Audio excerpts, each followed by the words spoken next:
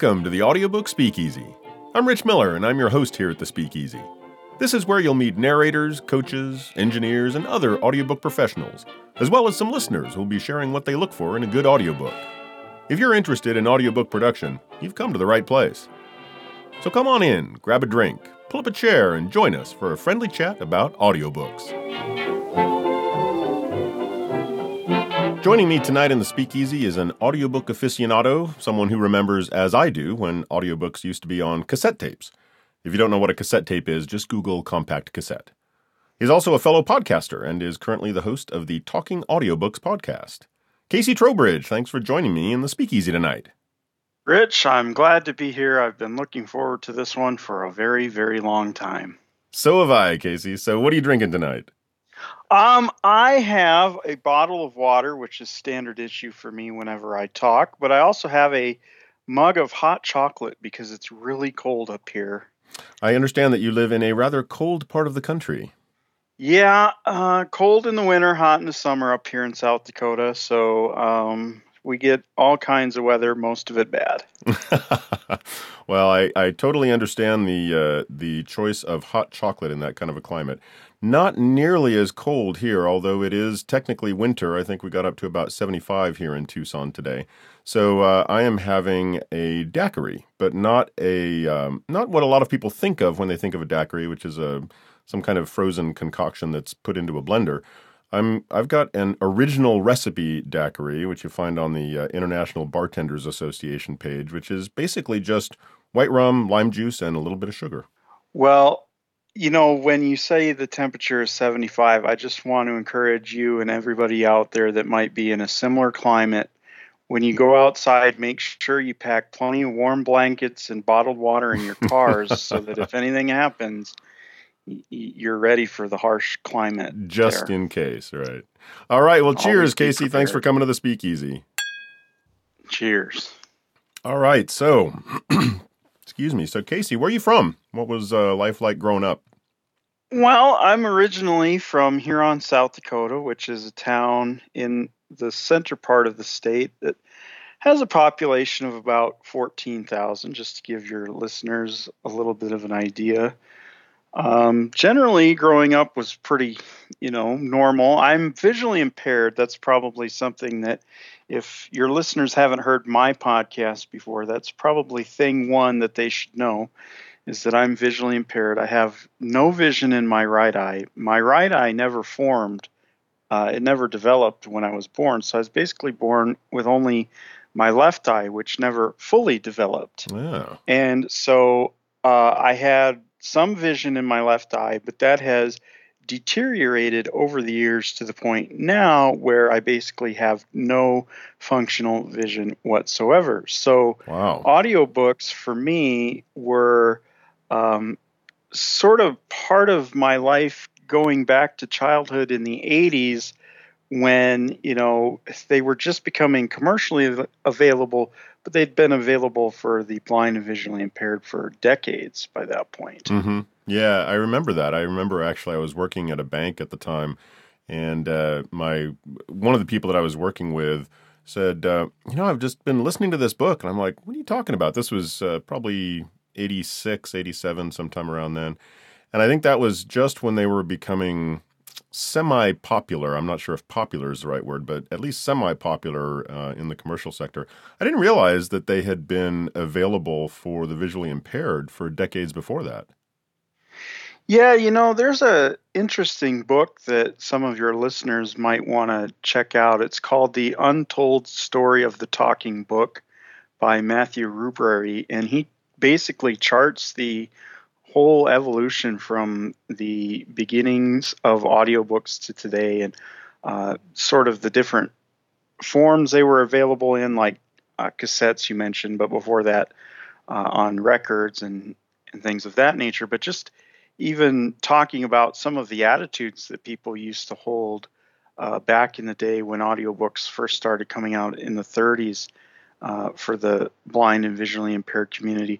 A lot of it was done as a result of what happened in World War I, where a lot of soldiers came back, having lost their vision. And so Congress sort of wanted to do something that would allow them to have access to books, and so Wow. that's how that kind of got started. That sounds really And fascinating. Actually, I think I'm going to look that book up because that's something where you're in an industry. It's not like you have to know the history, but holy cow, it's nice to. yeah, the book is just over a year old, so it hasn't been out that long, but I think it's a really interesting read. I was hoping to listen to it again before I came on the show, but time was not on my side. Yeah, no worries there. But that's thanks for mentioning that. I'm sure that will be of interest to many people. So you said you grew up in Huron, and is that where you are now? Are you still Yep, living close to where you grew up? yep. I have lived in South Dakota my whole life and lived in Huron for most of it. The one exception is I went to college for a few years, and I lived in a town called Aberdeen, which is a little bit bigger, probably in the 20,000, 25,000 range for population. Went to the name of my college was Northern State University. I didn't graduate, but I spent 5 years there trying to do as little work as possible, and that's why I didn't graduate. I hear that. I tried to work my college schedule fairly similarly. Well, let's see, what can I take here that will help me graduate, but that won't be too strenuous. Anyway, I totally understand that. So you've lived including your college years, you've lived in South Dakota your whole life. Yep. All right. You got any brothers and sisters out there? I have two older brothers and a younger sister. All right. You guys all get along? Pretty much. Are they all still local as well? Yeah. For some reason, none of us really ventured all that far away from home. Hmm. Well, that's good. Sometimes depending on who's involved, being close to family is good. These days, I know it's not a lot like it was, 50, 100 years ago, where that almost always happened. People staying close to home, but it's nice to hear that there's whenever you hear about a family that all gets along and all lives close to each other. Yeah, and we have extended family around as well. My dad's sister still lives here, and my mom is from a town that's not too terribly far away, and her couple of her brothers still live in that area, and cousins and things all over the state. So it's with a few exceptions, a lot of us are still here, and so it's not hard to see each other when we really want to. Yeah, well, that's good. So after not graduating from college, what did you do then? Work, something else? Um, yeah, I did a few different jobs and things. It's kind of funny because I am one of these people that I sort of look at life as being like a series of connected events, and you don't always know what's going to lead to something else. Mm-hmm. Like I mentioned to you in an email that like I probably am not hosting talking audiobooks today if I didn't break up with a girl in 2011. Yeah, I was wondering about And that. How did that affect what's going on today? so okay, to set that up, I have to go back a little bit further than that. I have to go back to 2002 when I got my first and only guide dog. I went out to California in June/July of 2002, and I trained in San Rafael at Guide Dogs for the Blind, and I got a guide dog, and I brought her home. And in my class, I met this girl, and we were friends for a while, and then we dated off and on for about 6 years, from 2005 through the end of 2011, and it was a long distance relationship, and it was sort of difficult. And we broke up in early 2012. And when we broke up, I sort of did a reassessment of my life at that point, and I kind of realized that I was not anywhere close to being where I wanted to be. I had spent a lot of time sort of waiting for this relationship to fully develop, and it never really did. And I realized that my life had stalled out. And so I decided that I was going to make some changes in my life. And When I decided that that's what I was going to do, I contacted some people that I know that work for various agencies that help people who are blind and visually impaired. And I said, there's things I want to do, and uh, I want to learn how to cook and just basically be more independent. Well, Mm-hmm. one of the things that happened as a result of that conversation was I got connected with the Braille and audio reading download service from the Library of Congress. And basically, that gives a person access to audiobooks, some of which are produced commercially and some of which are recorded by people who work for the American Foundation of the Blind or whatever. Mm-hmm. And that's sort of when I started to really become a heavy audiobook listener. We're talking about 2012 and into 2013. I had a job for a while. I was doing digital conversion of documents at the public library. And so I was wearing a headset all day because I was using a screen reader Mm. and I didn't want to distract any other employees. I wasn't anywhere near patrons of the library. They couldn't hear it, but other employees could. Sure. So I was on headset and I figured, hey, if I'm on headset all day, I can listen to audiobooks. And that's sort of when I really became a heavy listener. And that led to me starting a blog to cover audiobooks and to review audiobooks. And starting that blog led me to get newsletters from various people who produce audiobooks, which ultimately got me into contact with Ken Joy, who's the producer of Talking Audiobooks. And after a long, winding road, we he ended up asking me if I would host the show in April of last year, and I agreed. So um, trace the hosting gig back to the breakup and trace the breakup back to getting the guide dog in the first place. But I Mm-hmm. also did other different jobs. You were asking about that, and I don't want to avoid the question.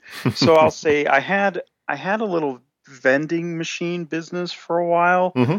Um, I ran some vending machines at various federal uh, agencies like our local post office and federal building, and didn't really make a lot of money at that and hated it.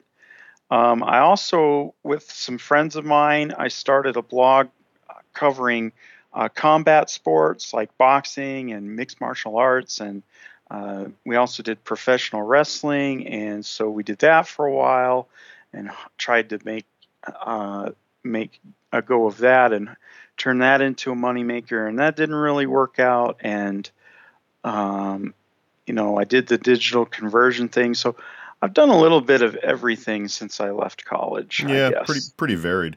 I like that story though about tracing what you're doing now back to a breakup.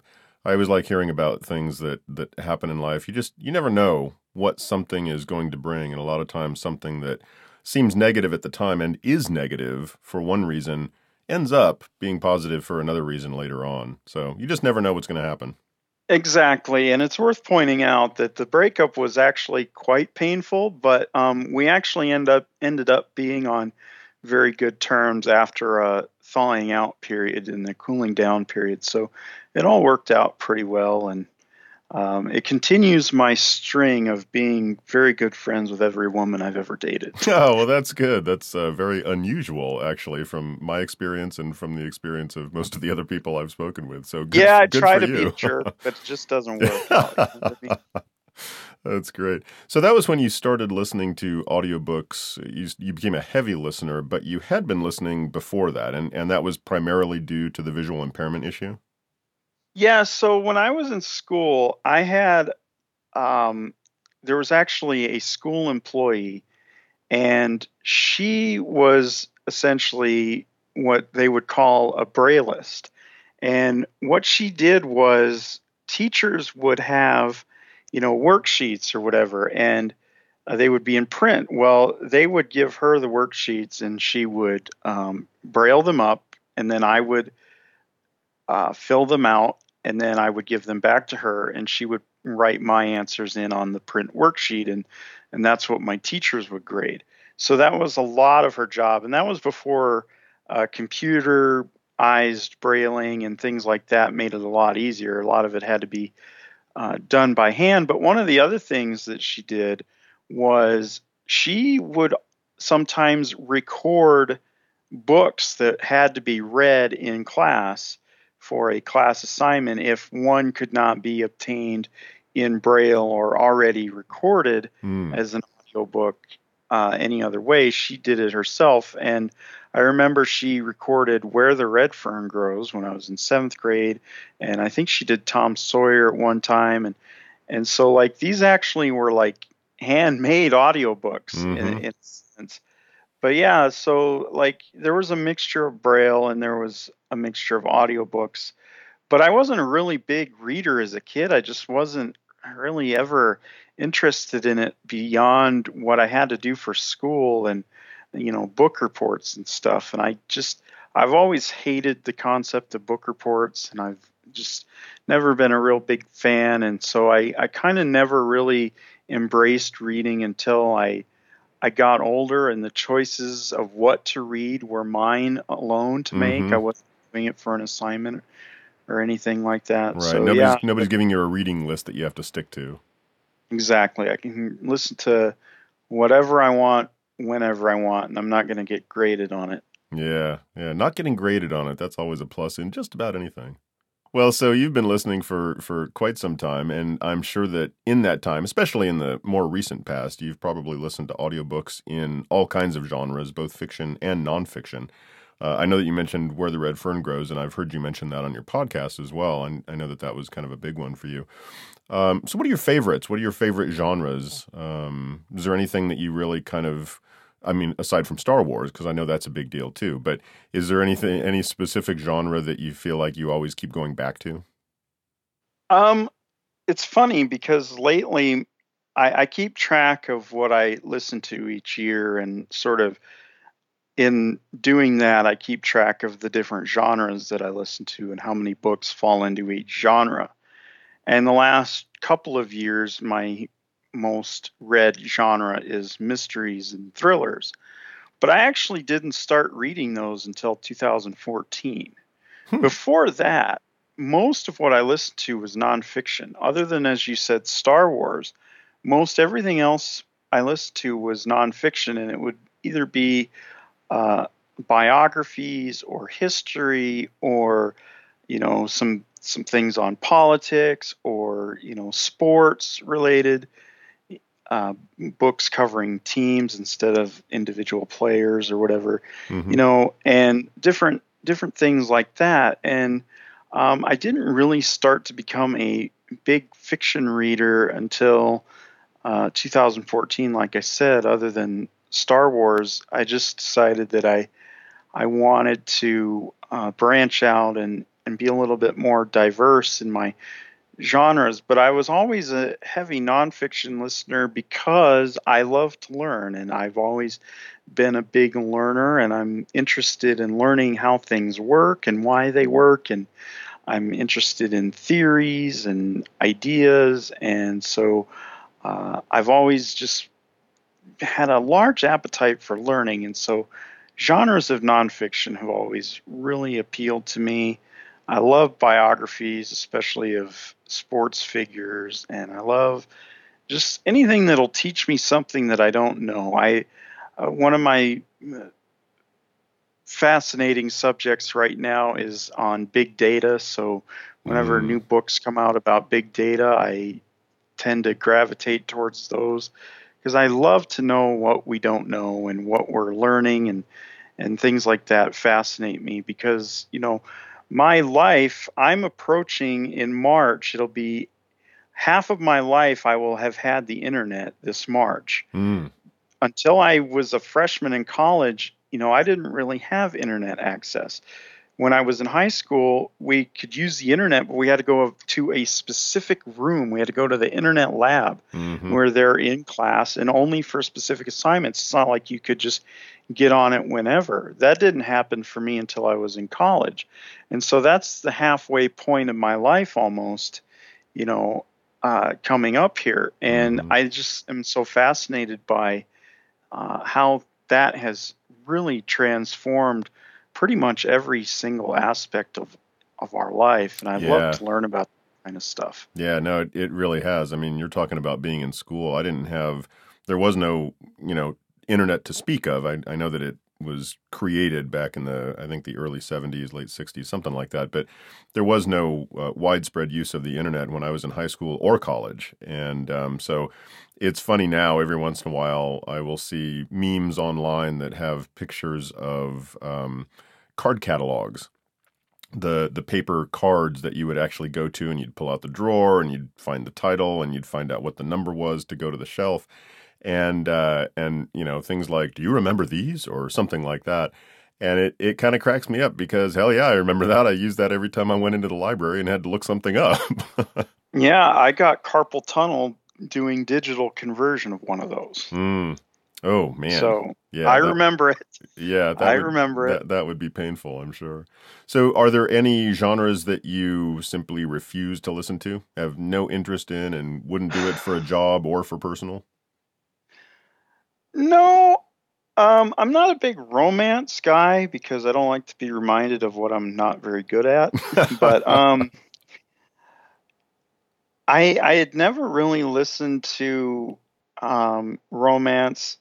Last year for an interview for the podcast, I listened to my first romance type novel, and I actually enjoyed it. I'm not saying that it's something that I would go out of my way to listen to again, but if I have to do another interview in that genre, I would have no problem. The one genre that I really had a hard time coming to grips with was historical fiction.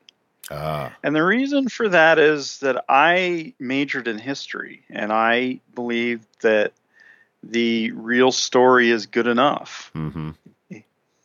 So I've always had uh, a little bit of an issue with historical fiction and things. So I'm trying to get over that, but it hasn't always been the easiest thing. Yeah, no, I can see that, especially if you like learning things and you've read a lot of nonfiction about actual historical events.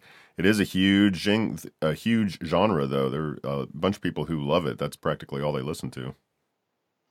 Yeah, and again, I'm trying to make our podcast more diverse as well, and it's sort of vexed me that we don't really cover romance or historical fiction that often, and it's one of those things where I'm really trying to change that, if for no other reason than to satisfy the people in my audience who do listen to those works, because it can't be just a show that I do because of the books that I like all the time. There's a lot of it that is that, Mm-hmm. sometimes by necessity, especially if I need to record something quickly.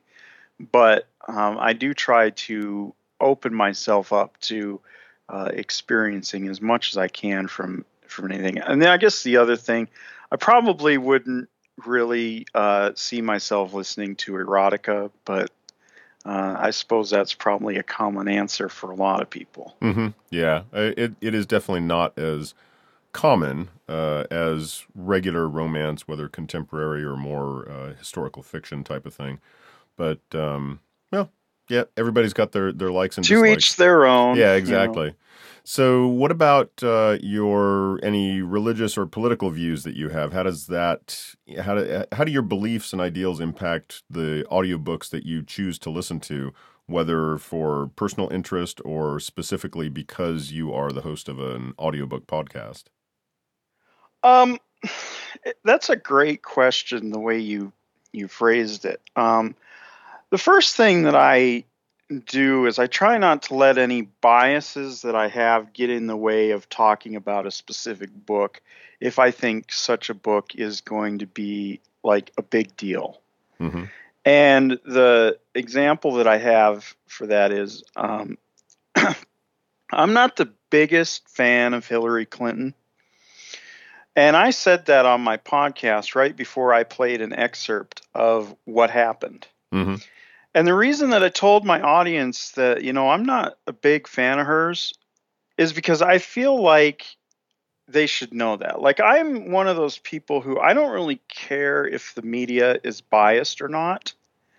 I would rather them just tell me what their biases are. Yeah, full And disclosure.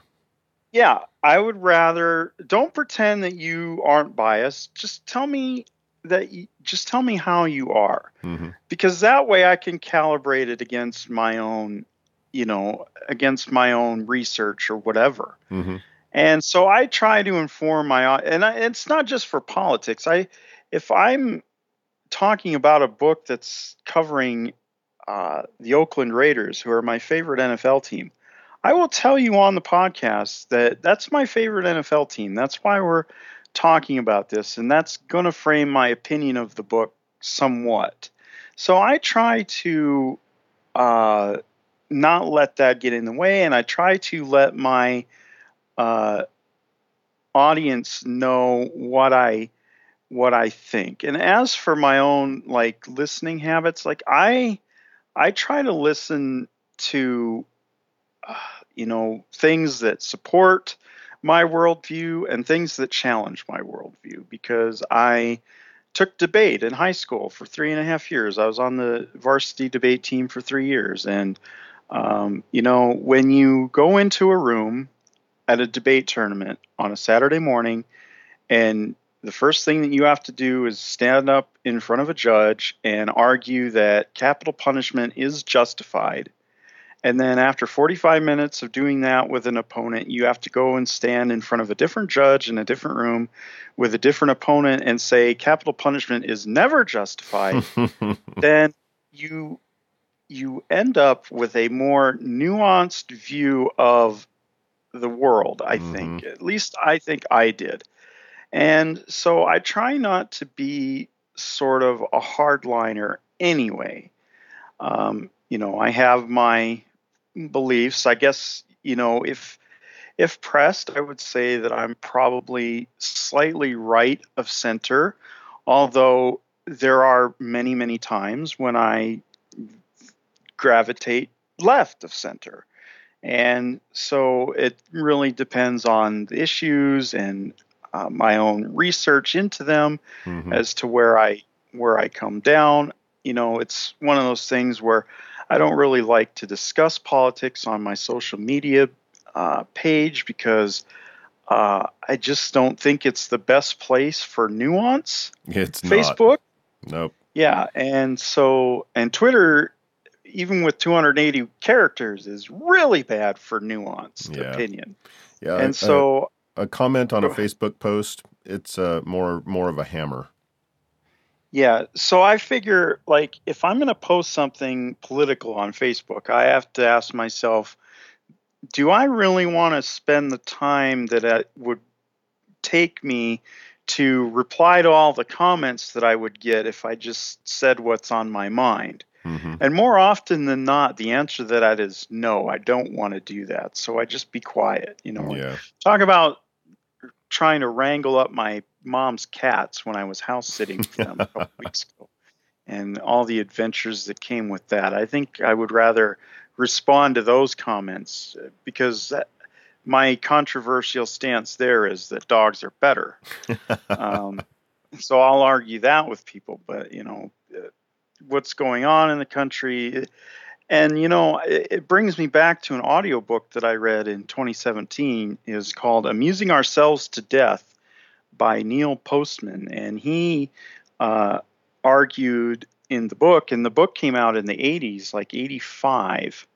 And he argued that, television isn't necessarily the best place to discuss politics either, because he says, take the example of a presidential debate where you have these candidates up on stage and they're asked, okay, what is your China policy? You have 90 seconds. Well, that's a complicated issue, and it's hard to distill a policy down to 90 seconds. It is. And basically, his argument was that and keep in mind, he wrote this in the 80s, but he said that, the people that are going to get elected in the future are going to be the ones that know how to master the soundbite. Mm. And How like true that has proven. yeah, I read this book because a political science professor that I had in college used it sort of to explain how Donald Trump got elected. Mm-hmm. And I said on Facebook about the last election, I said the best thing about this election is going to be that someone's going to write a tremendous book about it, and then I'm going to be able to listen to it. That was my positive outcome on that. And as for religious beliefs, while I am a Christian, I don't typically let that guide me one way or the other in terms of what I'll talk about on the podcast. Like I said, I'll talk about anything if it's newsworthy. And Hillary Clinton's book was newsworthy. Whether or not I'm a fan or not is irrelevant Mm-hmm. to the fact that that was a very newsworthy book, and I wanted to play an excerpt of it on the podcast. And I would do that for other politicians. It's not like I'm picking on her. I just listened to a book not too long ago that was a behind the scenes look at her campaign from the start of it through the primaries through the general election. And while I can't say that it made me like her anymore, it did make me respect her more. It really, I do like to think that I have an open mind. Other people might not think that I do, but I really do try to uh, put that all aside and let people know what's coming out, whether or not it appeals to me personally or not. And if it does or if it doesn't, I try to let them know that as well so that they can calibrate their thoughts against what I've told them. Yeah, no, that makes sense. I like the way that you put it, that you like to listen to things that agree with your worldview and you like to listen to things that challenge your worldview. I think that's a good way to give yourself a nice, well-rounded view of things. I would say so. It all goes back to debate. That was the best class I ever took. Yeah. So, as an avid audiobook listener, what would you share with narrators who are joining us here in the Audiobook Speakeasy is the number one most important thing they can do to ensure that you will enjoy listening to their performance?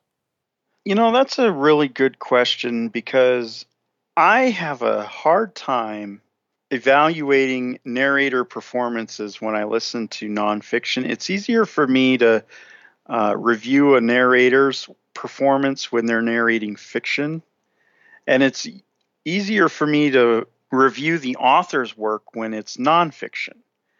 I can't really deconstruct stories so well, but I can deconstruct arguments very well. Mm-hmm. So it's very easy for me to talk about the author's argument in a work of nonfiction.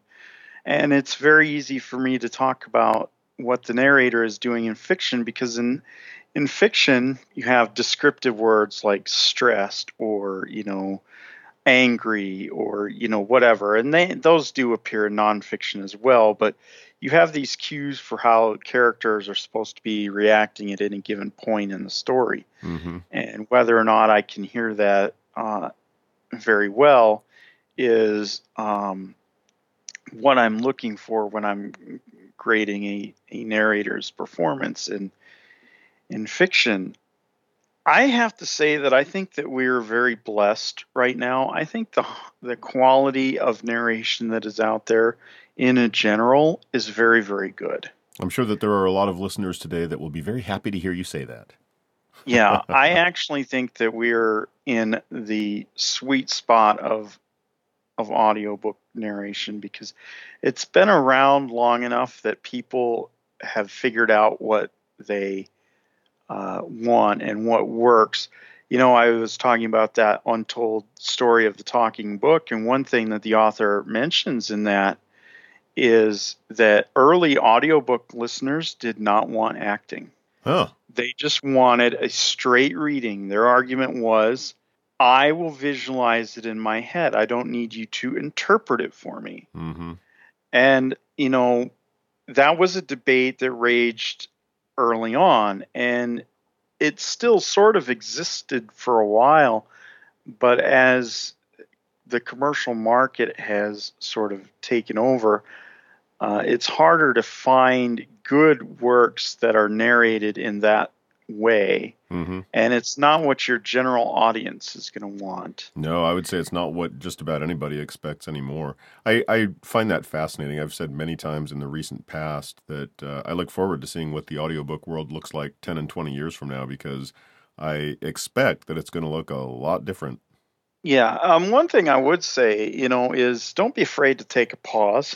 I mentioned Amusing Ourselves to Death, and that book, I enjoyed the text and I even enjoyed the narration, except for the fact that it sounded like one long run on sentence. Yeah. And I don't read reviews until after I've read the book.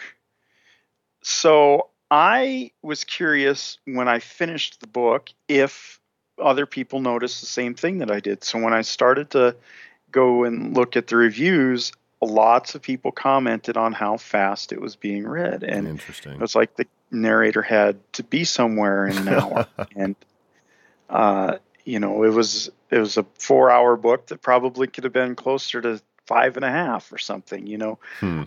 So the other thing that I sort of, for some reason, I notice this a lot when it happens, and thankfully it doesn't really happen with the very best narrators, but be careful with your breathing. It can be real distracting to hear on a track someone sucking in air like they're drinking in all the air in the world, Mm-hmm. or like they're taking their last breath, and so they want to make it count. I've heard that on tracks, and when I hear people gulping in air, I have ears that when I hear that, I can't not hear it. Mm-hmm. I can't not hear that for the rest of the book. So, um, a little puff of air, or if you're reading something where you're out of breath, that's fine. Breathing on the track isn't altogether bad, but when you're like gulping it down and you can hear that giant inhale and sucking in, that's really distracting. So that's one thing that I don't necessarily look for it, but for some reason, when it does happen, I tend to almost always hear it. Yeah. Now that's a topic that comes up frequently in discussion groups online. And my experience and the advice that I have heard that I think rings the most true for me is learn how to breathe properly, and breathing won't be a problem because you won't do the big right before a sentence. And I think that Yeah. that's primarily what you're describing is where Yep. somebody's speaking and speaking and speaking, and then they get to the end of the sentence. And then they Yep. start the next paragraph, and that is very, very distracting. But if you learn proper breathing in that same amount of time, you can take a breath that you don't even have to edit, and nobody will mind that breath is there. Right. And another thing, I guess, that I always feel sorry for narrators when it comes to narrating opposite sex voices, uh, particularly men doing women. I think that must be like incredibly hard to get right, because it would be so easy to get it wrong. Mm-hmm. And a lot of temptation is for men when they narrate women, they pitch their voice up, and then it sounds really whiny. Mm-hmm. And that's just, I listened to a book where that sort of happened, and I wanted the female character dead because I was tired of hearing her whine all the time, and it was because Yeah. that's how it was being narrated. I think women, and when you're on my podcast, we could talk about this a little bit more, but I think women probably have the advantage when it comes to narrating opposite sex characters, because deepening the voice isn't nearly as distracting as pitching it up, in my opinion. Mm-hmm. So, that's just one of those things where I could see it being a real thing to consider, is how am I going to narrate these opposite sex voices? Yeah, that comes up quite a bit too. And I would say that of the audiobooks that I've listened to, the most successful attempts of male narrators doing female voices is to really not change the pitch all that much at all. I've heard great audiobooks where, yeah, I knew it was a woman speaking. It was just a little bit higher, just maybe the tiniest bit breathier, just something very slightly different, but not extreme. And I think that that's true of women doing male voices as well. Yeah, Just my opinion, but it seems like the best ones are where it's just a little bit lower, just a little bit throatier or gravelly or something like that, just a little bit. And I think that the more extreme you go, the more difficult it is to find it believable, even though that's the reason that it's being done that way, is because the narrator wants to be believable. And unfortunately, I think it often has the opposite effect. absolutely. Yeah. So, are there any aspects of audiobook production other than the narrator's performance that affect how you feel about the audiobook? No, I don't think so. I mean, there's always a question of like, are music and sound effects okay? Yeah, that was the big thing I was And thinking of there. and I can take them or leave them. You know, like Star Wars has a lot of them. Mm-hmm. In fact, it's throughout the whole text. There's certain books that I listen to where they'll have sound effects in certain spots and music in certain spots, but not throughout. And that can sometimes be a little bit distracting because you find yourself wondering, okay, there's a gunshot sound effect here, but not there. Why was that? And it's something that I don't really want to have to wonder about. So it's like for me, if you're gonna do it, just go for it. But if Mm-hmm. you're not gonna do it, then it's kind of like an either or. Like there is no All about middle ground for consistency. me. Yeah, it's all about consistency.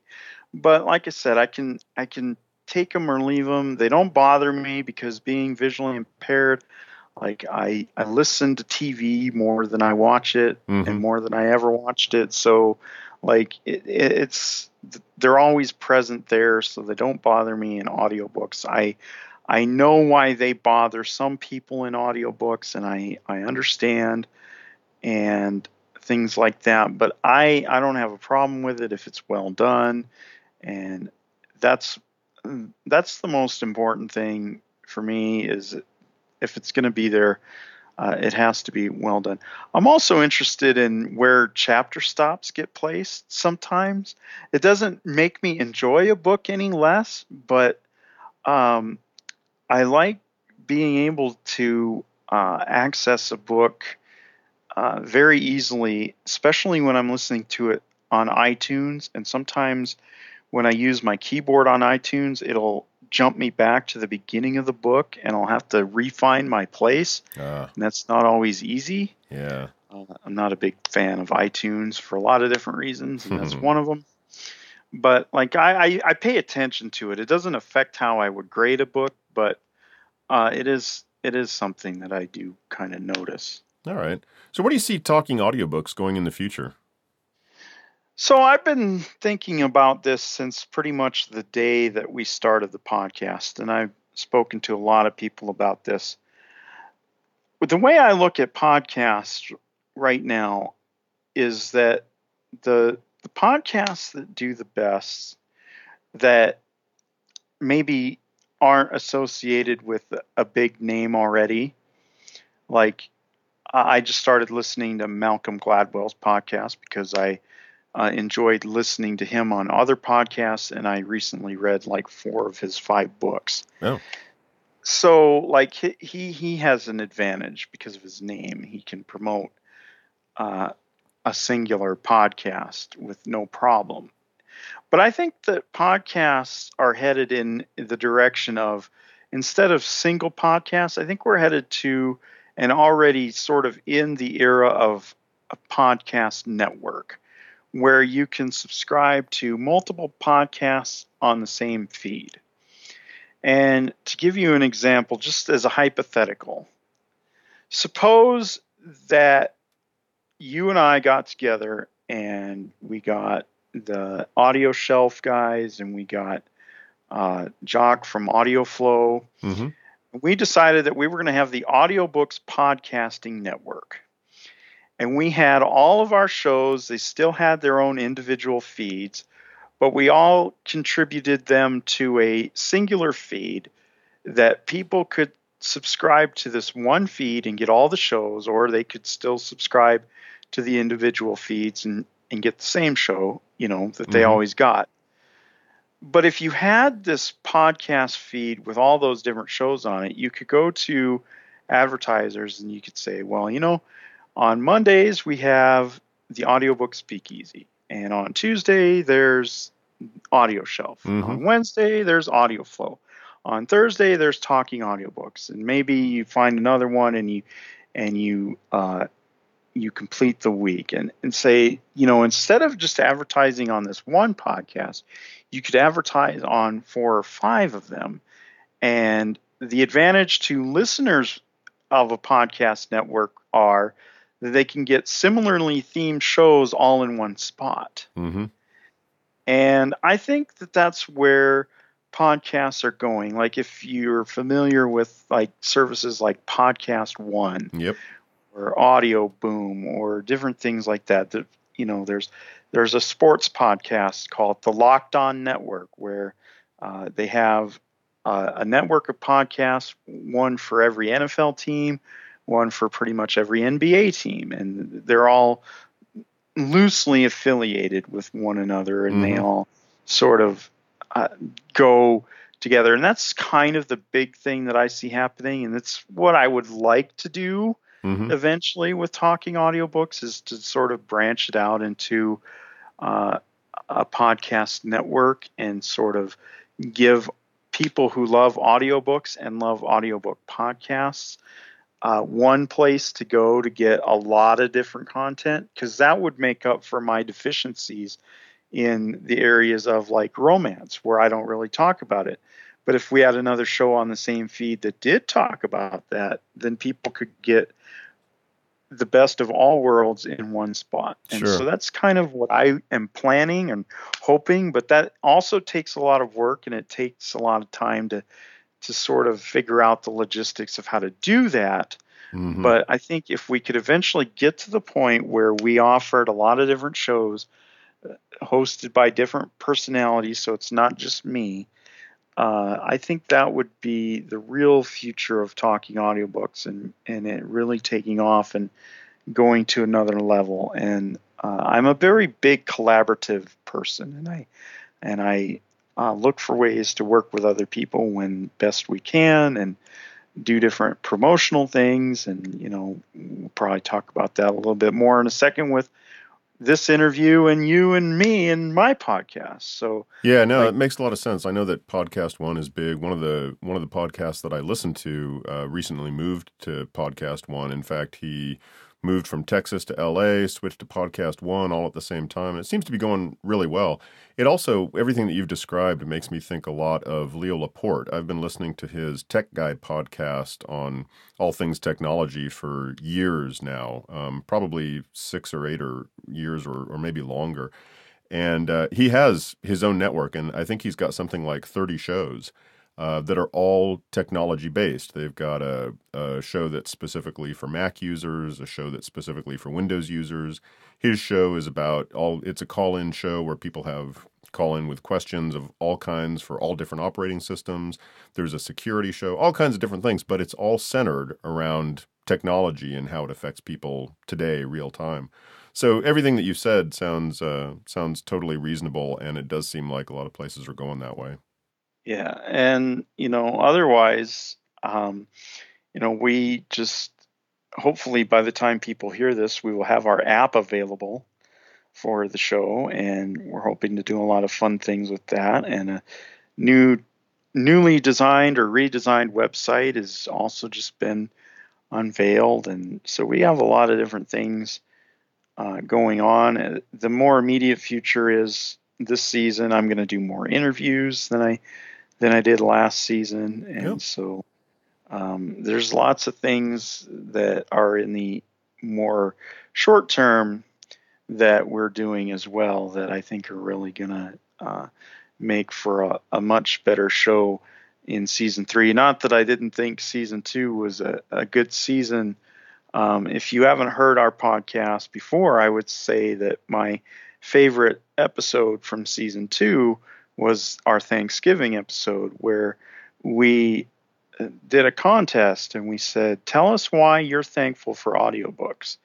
And we read all these entries on the air. We had like 4 dozen entries that we got into this thing, and it was people listing all the reasons why they were thankful that audiobooks are a thing, why they're thankful to have them. And it's my favorite thing that we did, and it's going to be a yearly tradition. We had so much fun recording that one, and got a lot of great responses, things that people, maybe they think about them, maybe they don't, but like a lot of people were saying, I'm thankful for audiobooks because I had a health issue that made reading hard, or I'm thankful for audiobooks because I can listen to them while I'm nursing my child and taking them around in the car or whatever.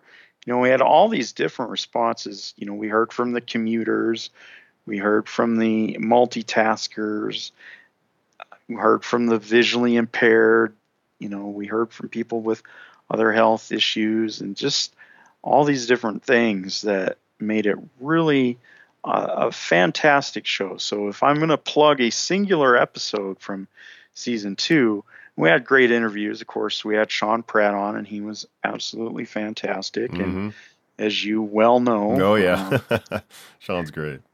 Yeah, and lots of different things. And but that one was a highlight. And this year we're going to do more interviews. So that's sort of the more immediate future. Well, that's great. I'm glad to hear that Thanksgiving one was so good, and it sounds like so gratifying, not just for you, but for all of those of us out here who create audiobooks or have a hand in creating audiobooks.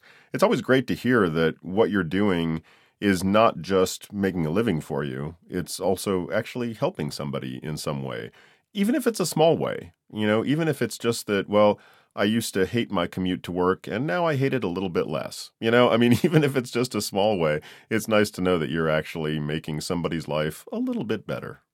Right. If you're an audiobook narrator out there listening to this, or if you're an engineer or you're working in the industry in some other capacity, and you're having a bad day and you're not sure why you're doing what you're doing, go listen to our Thanksgiving episode, and you'll hear from lots of different people that have really amazing stories to tell about what audiobooks have done for them.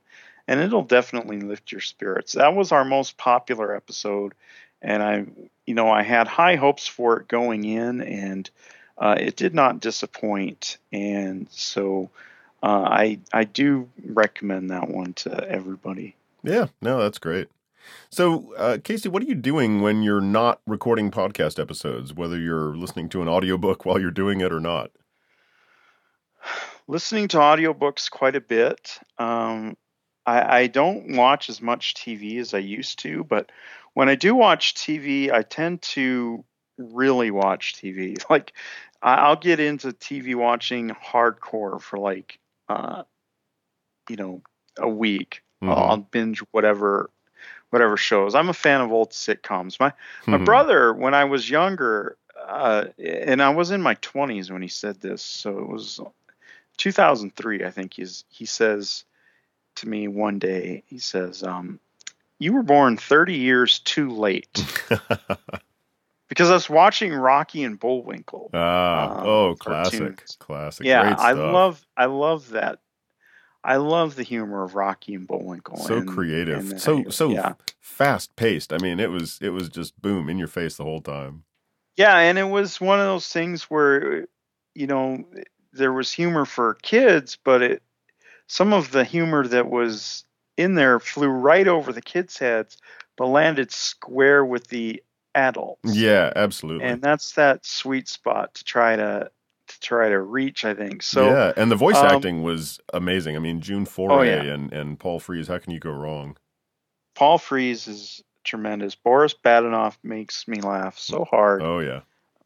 And like June Foray, legend, absolute, pinnacle of the industry. Yeah. And so TV a little bit. It's hard for me sometimes because I have a condition called NOM 24, which means that my sleep schedule can be fairly erratic at times, Hmm. and it's hard to stay consistent. And like, if I go to bed at 11 p.m. every night regularly, I can do that. But if one night I go to bed at 11 and the next night I go to bed at 11:15, before I know it, it's 3 weeks later and I have a 3 a.m. bedtime. And then it's 4 weeks after that and it's an 8 a.m. bedtime. And it circles around until it gets back to 11 again. And Wow. every time it gets back to 11, I think, okay, this time I'm going to work really hard to maintain this as long as I can. Hmm. And I always fail. I'm not sure that I And know anybody who could live with that. That sounds really difficult. well, it's better than when I had insomnia and didn't sleep for days. Oh, Like, yeah, that's not good at and I all. took Ambien.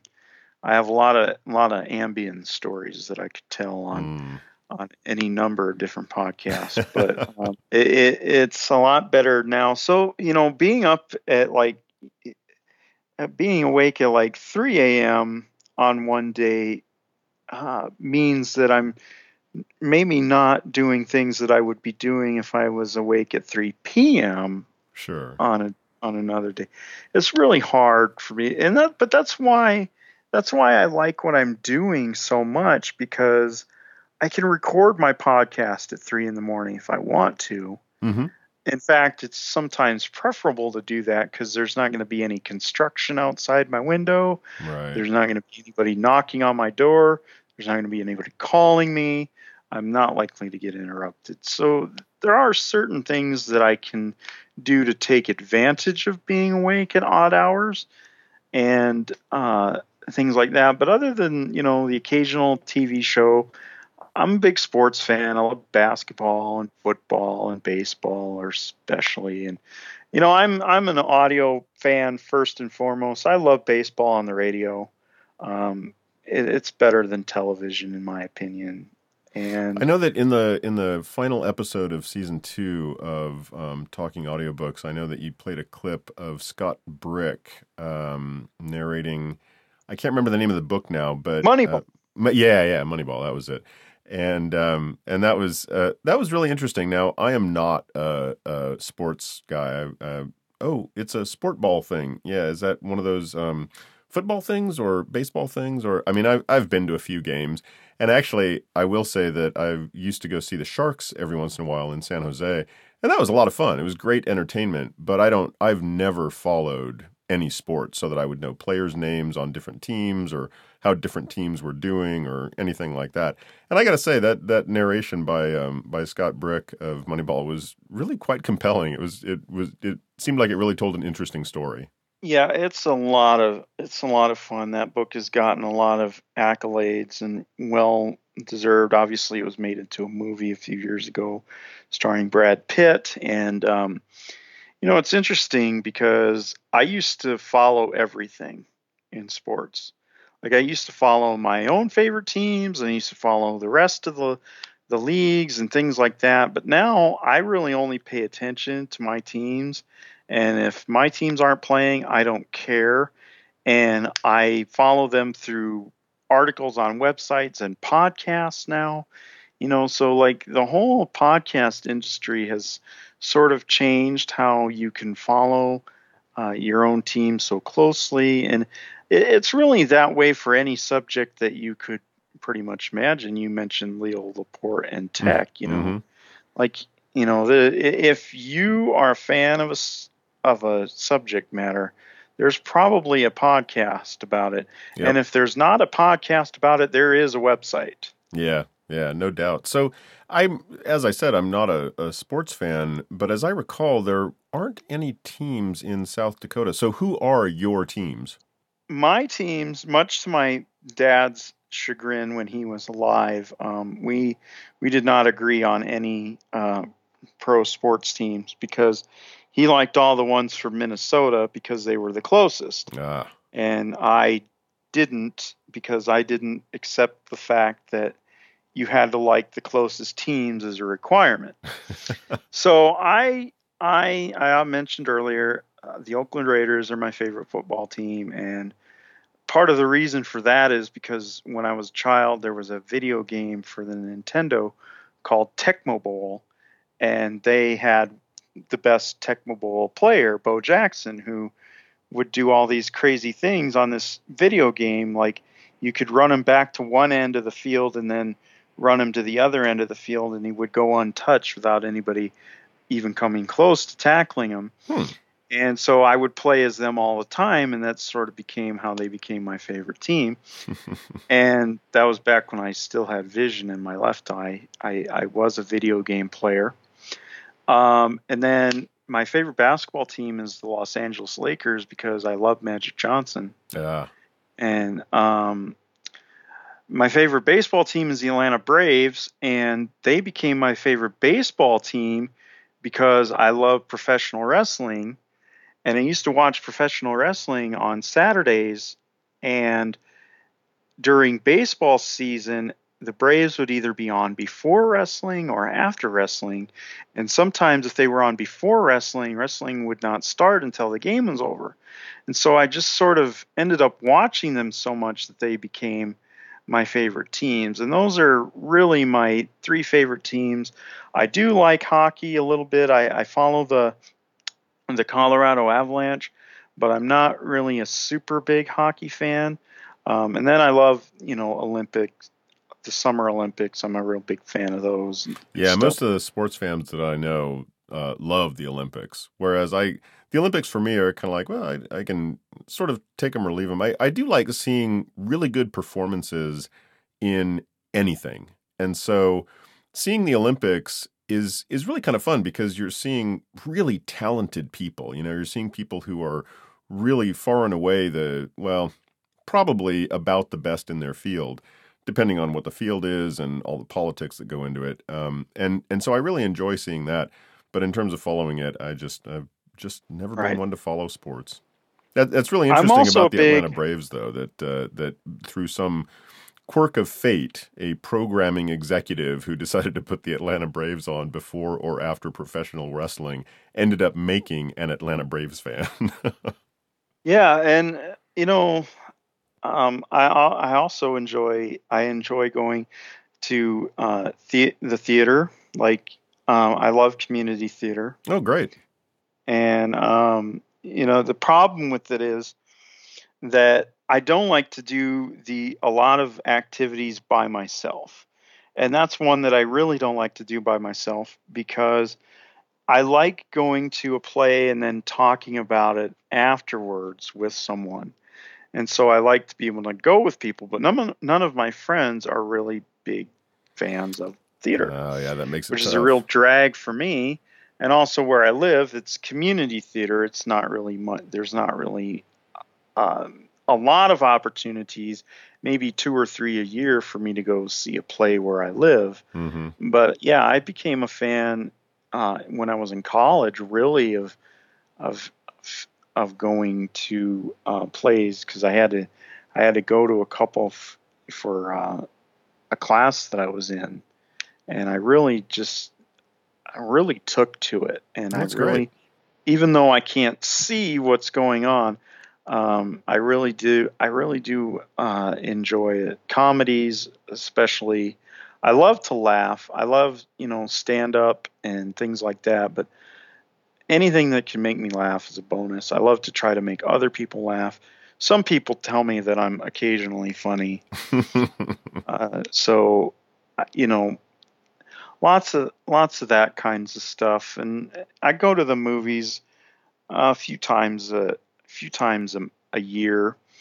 You know, maybe some of your listeners out there who are narrators have done audio description projects as well. Hmm. It's certainly possible. I am one of the people that listens to those when I go to the theater because they fill in the gaps of what I can't pick out from dialogue, That's and great. so I I'm that is happy they're actually available. that's actually something that I have done. And when I was back in the Bay Area for a company called Visual Voice, and we would do live audio description of stage plays, and it was really interesting work for me as an actor being on that side of it, having to put in descriptions in between the dialogue, because of course you don't want to step on the dialogue. You want the listener, the viewer who can't see what's happening, you want them to be able to hear the dialogue as it's happening.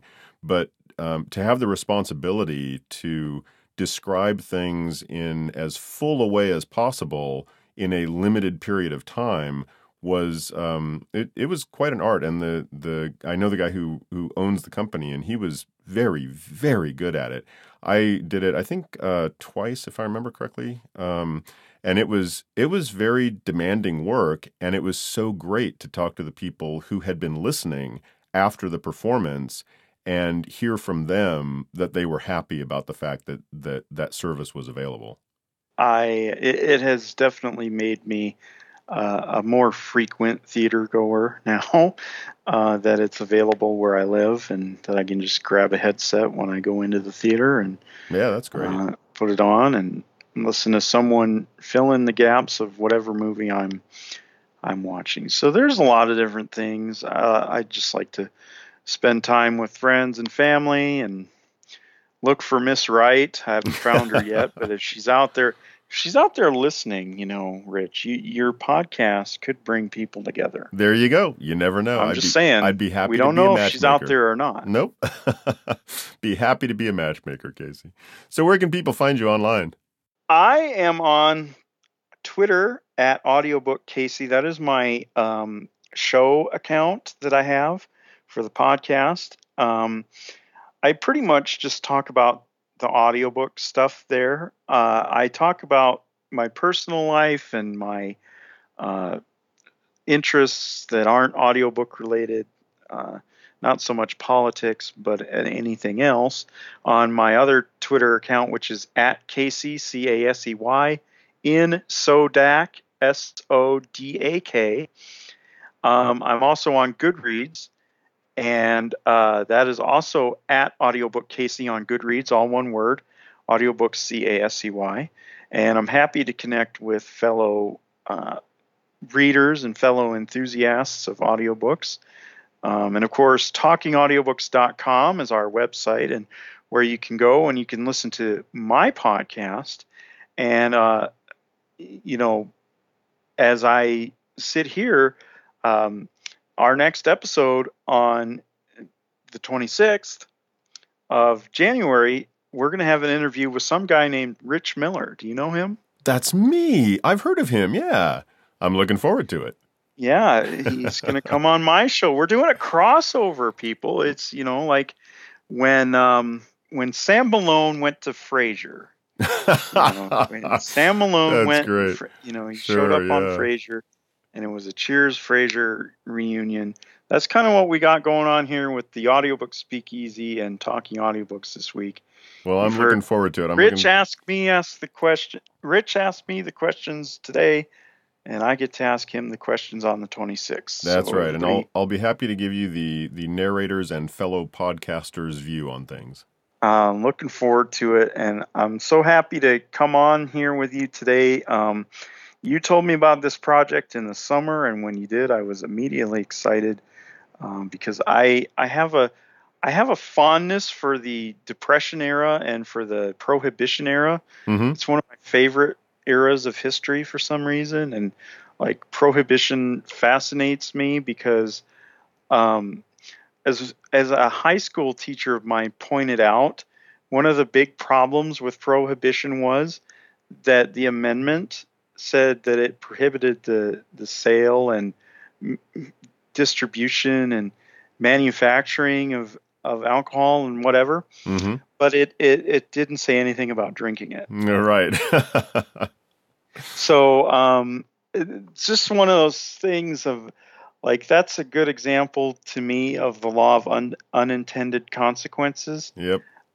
Like when you pass a law and you don't really know the full impact that it's going to have, which if we did, I think maybe fewer laws would be passed these days. But Prohibition, I'm sure that a lot of what happened was not foreseen. Some of it was predicted, that this is what's going to happen. Mm-hmm. But a lot of it they weren't prepared for and they hadn't really thought about. Right. And that's just one of those things. Like I said, I'm a big learner and big fan of mechanics of how things work and why they fail sometimes and things Sure, like that. yeah. So I was, very excited. And then I listened to your show, and I love the music. It fits so perfectly. And I just like a really big fan of what's going on over here, and happy to help promote other podcasts as well as my own. And because I was talking to somebody about this, and they were like, "Well, aren't you competing because you're both talking about audiobooks, and you might have the same guests on at certain points. Aren't you like in at least a little bit of competition?" And I said, "No." I said, when you have a podcast and you have something that is on demand entertainment, there is no such thing as competition, because you can listen to the audiobook Speakeasy and then listen to talking audiobooks the next day, or one right after the other, and it doesn't really make any difference. It's not like in the old days when you had 3 channels of TV and no way to record the show on the other channel, and you Right. had to pick one show and miss another show entirely. Yeah. Podcasting is a different deal. It is, And and so, I've thought about that competition thing, and I don't really see that as a problem. I think that we all have, those of us who are in this space are doing slightly different things, different enough to where there really isn't a competition in that sense, and there is some crossover. Like you said, you had Sean Pratt on, as did I, and he's been on other podcasts as well that aren't just devoted to audiobooks. But I don't really see that as a problem. I think that because of the different focus that you have compared to what I do and compared to what Jock does, and anything else out there, I felt pretty comfortable going into the space with the specific idea that I had about audiobook production, as opposed to, excuse me, as opposed to listening to audiobooks or talking only to narrators or whatever it may be. And so I don't really see it as a competition. I see it more as complementary. So I think it's right. great. I'm really glad that you were able to make it onto the show, and I look forward to talking to you on yours. Yeah, and we'll have to do this again one of these days. Hopefully, I'll be entertaining enough that people who listen to this will want to hear from me again. Oh, I'm sure that's true, Casey. But thanks again for stopping by. I really appreciate the fact that you took time out of your schedule, and I look forward to talking to you again in the future. You kept me from having to go outside. So. That's a plus. I hope that the hot chocolate was good too. My It my was. my daiquiri was perfect for tonight in the 75-degree Tucson heat. It was. All right. Thanks, Casey. Take care. All right. Well, that's it for tonight. Many thanks to Casey Trowbridge for stopping by. Be sure to visit talkingaudiobooks.com and check out his podcast. You might just hear me. You can find the audiobook Speakeasy on iTunes, Stitcher, and Podbean, and all the apps that pull from iTunes. And you can find me at richvoiceproductions.com, where I've got some samples and links to audiobooks I've narrated, a place where you can sign up for my monthly newsletter, and where I'm also posting episodes of the audiobook Speakeasy. If you're enjoying our Speakeasy chats, please leave a review on iTunes or Stitcher. And if you're not enjoying them, please find a podcast you do enjoy and leave them a review. A quick shout out to Jennifer Swanepoel, who left a review on iTunes recently. Jennifer, I'm really glad you're getting a lot out of our chats here in the Speakeasy. I hope you keep listening. I've got a lot of great guests lined up. If you think this show is educational, entertaining, or valuable simply because it gives you an excuse to sit down and enjoy a cocktail in an otherwise hectic day, I'd really appreciate it if you could visit patreon.com/audiobookspeakeasy and donate $1 or $2. Until we see you here at the Speakeasy again, I hope you can find some time to enjoy an audiobook. Cheers!